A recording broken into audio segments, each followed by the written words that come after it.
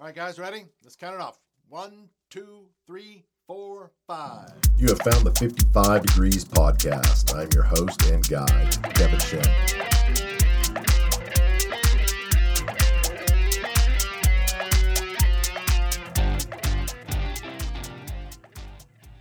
If you follow my work at all, you probably already know the influence my dad has had on my life. I quote him constantly. He was a quiet man of few spoken words, but he contained a wealth of wisdom and insight in his short, sturdy frame, so it only made sense to dedicate a section to him in my book, Use Fewer Words. It's titled, I Can Still Hear Him Say, because I can clearly imagine him saying those very words in certain situations. My all-time favorite saying of his was how he described how things were not always as they first appear.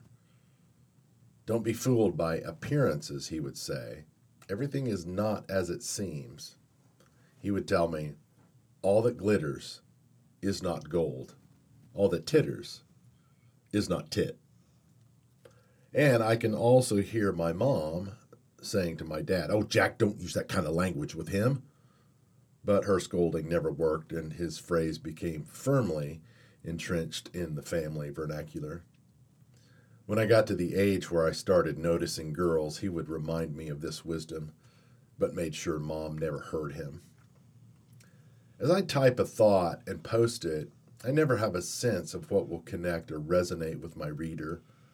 This next saying of his was just that.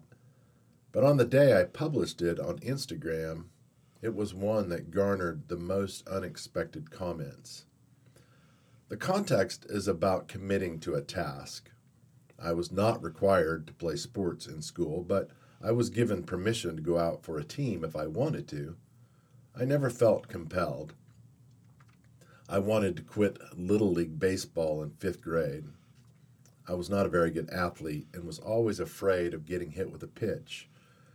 And he advised me in this way. I can still hear him say, if you stop because you're tired, well, that's one thing. But if you stop because you're scared, that requires a conversation. It was his way of saying the choice is mine. I think he could tell I didn't like playing baseball, but he didn't want to allow me an easy out if it was fear that needed to be addressed. This is the importance of parenting, and I am learning to improve in this area, and my kids are adults now. The word attunement. Dr. Dan Siegel says attunement is when we allow our own internal state to shift and come to resonate with the inner world of another. Much like turning the dial on a radio, when the receiver comes in alignment with the transmitting signal, the message can be heard clearly.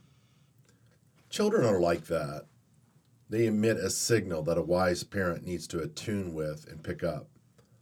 A parent who does this can get close enough to see what needs to be addressed. And I'm so glad I wasn't forced to keep playing baseball. But I'm equally glad to have a dad who could see me and challenge me when fear wanted to make me run away. Another quality I admire about my dad's wisdom was his thoughtful patience. He was very slow to speak, which was frustrating at times.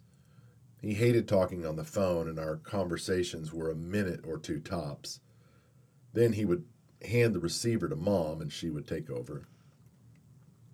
He had a story from the days when he and Mom were first married in the 1950s. He liked his father-in-law and described him as the best Christian man I ever met. One day, Dad found out that someone was stealing chickens at night. So he said, AR, why don't I stay up late and see who's stealing those chickens? His father-in-law replied, times are hard, Jack. That man probably needs that chicken to feed his family, but it's too proud to ask. I'll let it slide. It will come back to me eventually. It was this kind of influence that prompted this idea. I can still hear him say, allow the people that you dislike to make you more curious than angry. I didn't know my maternal grandfather. He died when I was less than 6 months old. I only know him through these stories like this one from my dad. It's an honor to see how he influenced my dad, who then in turn influenced me and hopefully me to the next generation. This is a big reason why I'm taking time to chronicle my stories in written and audio form. My dad is gone, but I still have his oral tradition, and I don't want that to disappear when I pass. When my sister and I started going through Mom's house and possessions, I gave myself a general rule to follow in knowing what to keep and what to throw away. If I could not invite someone into the story and make it a shared memory, I would toss it. There were lots of trinkets and items that had no connection to anyone other than me, and I kept a few of those things, like the quilts and hand-crocheted Afghans, but the salt and pepper shakers needed to go to a new home, as did all the old Sears catalogs and her collection of old newspapers about the first man on the moon. Thanks for listening to these stories. I hope you're figuring out a way to preserve your memories by passing them on to those around you. I'll see you next time.